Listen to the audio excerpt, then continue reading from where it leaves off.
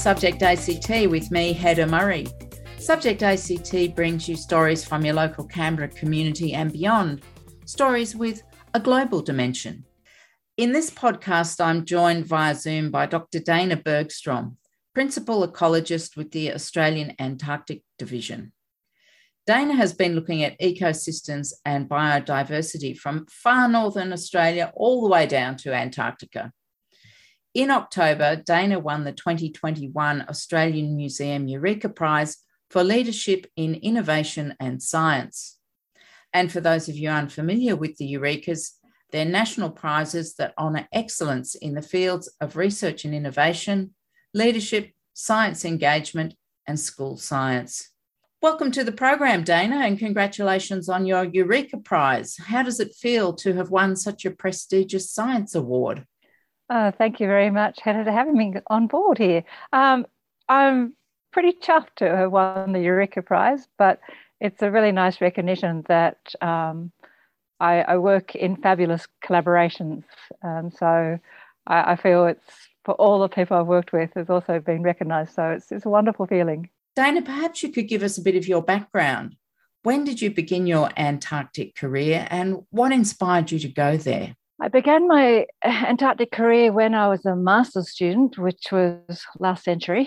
What inspired me was one of my last lectures as an undergraduate, where my now mentor, Dr. Patricia Selkirk, who was my lecturer at Macquarie University, stopped her course in plant evolution to talk about the science she was doing. And she had just begun working in Antarctica and the subantarctic.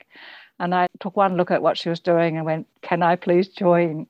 And she was very obliging and let me into her research group. And so we still research together, and that's a long time ago. But that's how I got into Antarctic and subantarctic science. Now, since you've started work in the Antarctic, you've introduced some quite innovative programs around invasive species, haven't you? Yes, we identified beginning of the century that invasive species were a major issue. And so it began in our work began in the Australian Antarctic Program, but there were people in other programs as well identifying that non-native species were hitchhiking to Antarctica. And so what I initiated was a program called Aliens in Antarctica.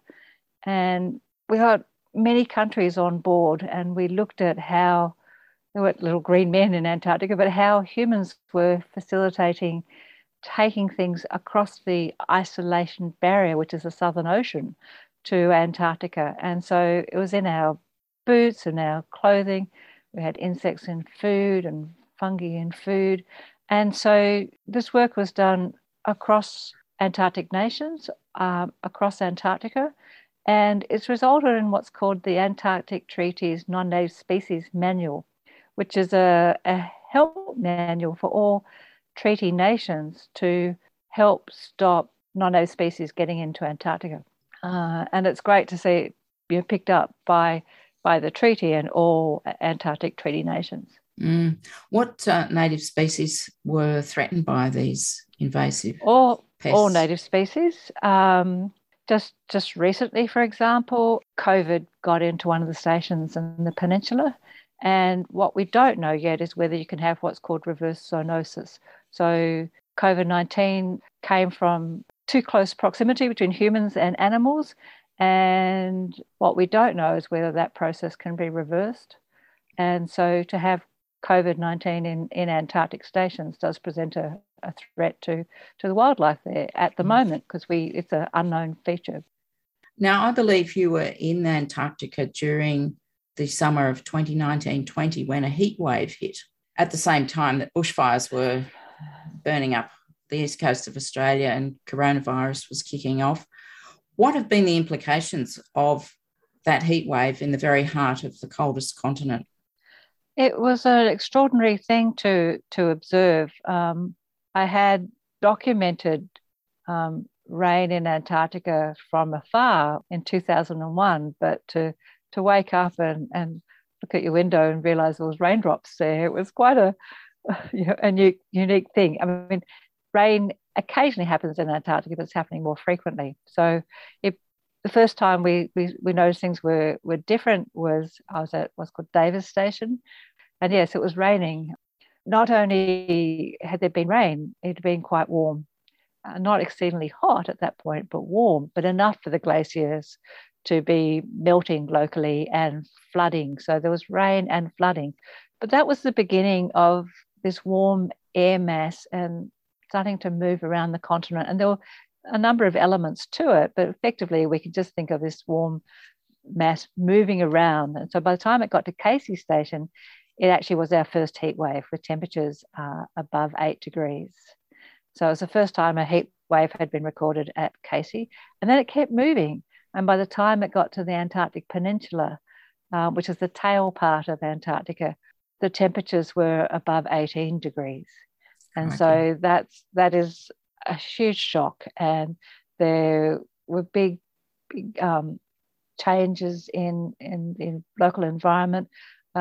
People were looking at the heat the penguins were experiencing, and they're using sort of heat cameras, and they could see that they were quite in stress, and they were had all sort of moved away from their colonies and were hanging out in the local streams just to cool down. And then on the snow, there were blooms of algae growing in the snow. And so these sort of extreme events can have long tails, so they're very short.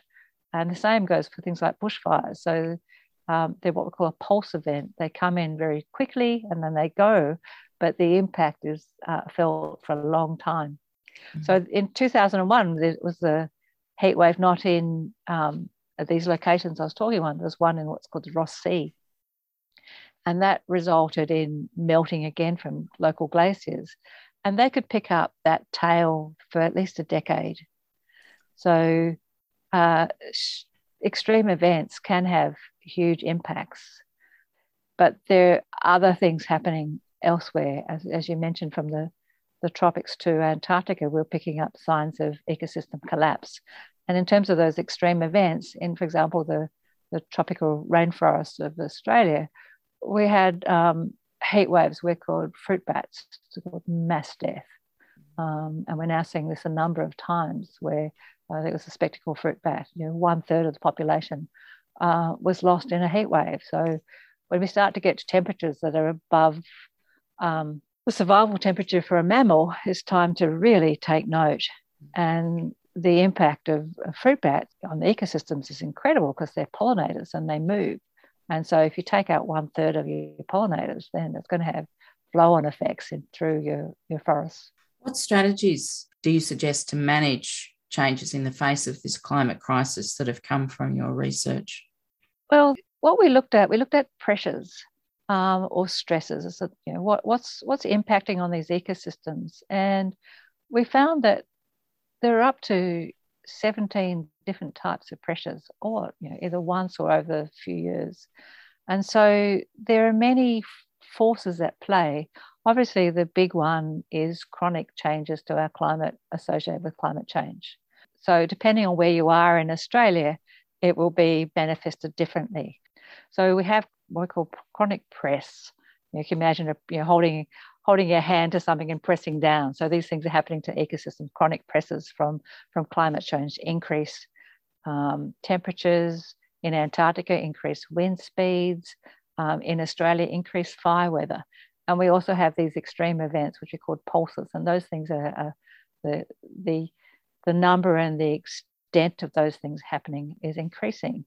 So these are pressures from climate change, but we also have pressures from human activities as well.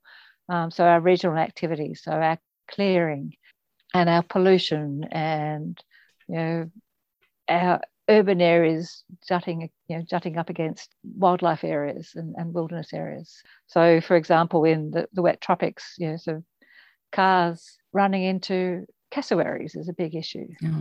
And so once you identify the pressures, then you can work out which ones can you alleviate. And so part of this work on ecosystem collapse is that we came up with what's called the 3 A's. And it's a really simple concept, but it involves at least 20 to 30 years of conservation science. But the 3 A's stand for, first one, awareness of what's important to you. What are the values?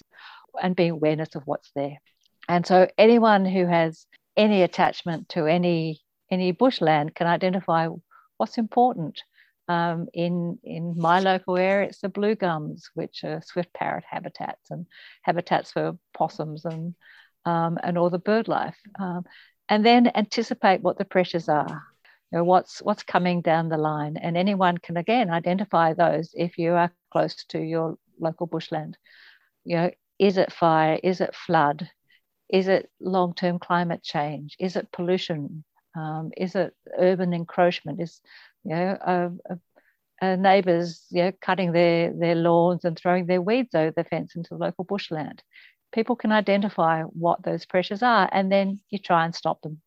Everyone can do their bit to reduce their carbon usage. Everyone can look after their environment and start seeing that where they're living as part of the environment. We often quite separate where we live and the natural environment, but it's a continuum. It's a continuum from an industrial site all the way to wilderness. And so if we see that continuum, we can do things on a day-to-day basis that aids in that continuum. If you've got a garden, do you plant pollinators? Have you rewilded your front strip? If you have access to a front strip, have you got rid of your lawns and put in native plants? Have you put habitats for wildlife? Do you drive slowly at night so you don't run into any kangaroos or possums? So they're things that we can anticipate, and then we can choose our actions. And the actions, we've broken them down to just leaving things alone, letting them to recover. But sometimes things need to be repaired. So you can assist in your local bushland by planting trees that aren't recovering from natural processes. So you can help repair damage. But sometimes things have changed so much that we have to move to the next step, which is restoration. It's time to, in some places, really, help out nature in a big way. Yeah. And then finally, some areas will be changed so dramatically. And instead of throwing up our hands, we have to be brave and create novel ecosystems. And that's the really expensive at the end of the scale, but that's adaptation, as to adapt. So they're the processes that we can use in action. But hopefully most things are at the, let things recover or help them repair. But certainly I know, for example, down the Murray-Darling Basin, local communities are identifying those species are more capable of climate change survival and are starting to plant out riparian areas, the areas along the river edge, with species that are going to survive. So there are actions, but we need to take actions now, because if we don't, we risk loss and change forever. Yes, I think you're right. We do need to really nurture and encourage local action. Absolutely. Think global, act local. Yes, exactly. I mean, it's a little saying, but it's very meaningful, isn't it? Very meaningful, and everyone. And I think being attached to nature is the key to here. We found evidence of ecosystem collapse in the Murray-Darling Basin, for example, and 44% of our food comes from the Murray-Darling. And so if we're having problems in our ecosystems, we're also going to have problems in our food bowl areas. Yeah. So everything is connected. And I think being attached to nature is the critical bit. Our solutions will come through us recognizing that we are part of nature and we are connected to the rest of nature.